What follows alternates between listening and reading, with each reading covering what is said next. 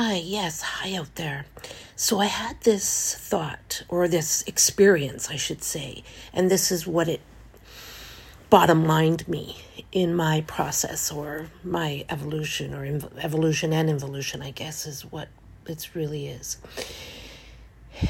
Anyway, I recognize, and I always thought I was going to change. I thought I'd be different, but now I recognize that whoever has the reins, whoever's driving the vehicle and has the reins, that's how I'm going to be. And the outcome's always the same. Like if I'm in my ego, I'm always the same. My ego will never change. It always will be the same. And I always get the same outcome. It's a train wreck.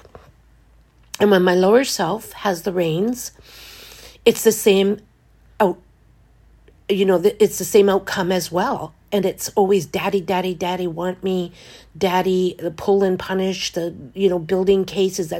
If that part of me has the reins, is driving the vehicle, then that's the outcome. And these are not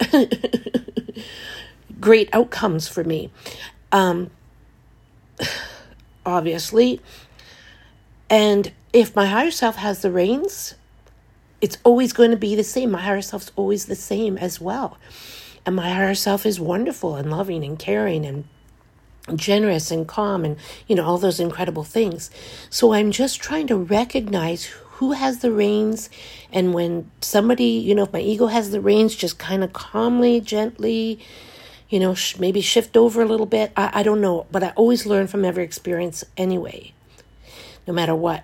And I also want to say, I wouldn't want those parts of me to be any different. I wouldn't want somebody else's ego, or it's not that I think my ego did a fabulous job of getting me to where I'm at. It was very protective of the little girl, and observed the world and did what it needed to do to survive.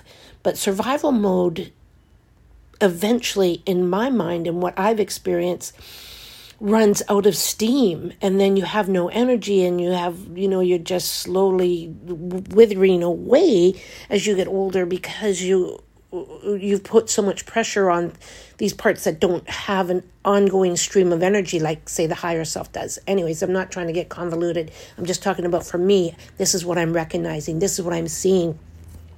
And I just want to stay aware. If the little girl has the reins, what's happening, and I can talk to her and say, yada, yada, yada, let's trust it in another part. This isn't really what's happening. This is just old programming. However, and let her feel loved and comfortable. She loves to be, in nature, around animals, doing things like that for her, even if it's in my own mind. I've talked before in other podcasts how she has a castle where she's little and in this big bed and has every animal around her, and she loves it there. So I just do things to make her calm and loved and safe. Safe is a big thing for her. And the ego is normally protecting her, or thinks it's protecting her. And so it's a masculine part of myself for sure. And that part is very, don't touch me. Don't touch her.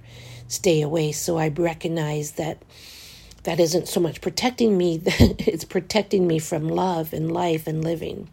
Anyway, you get the idea. But that's what I wanted to put out there, is who has the reins.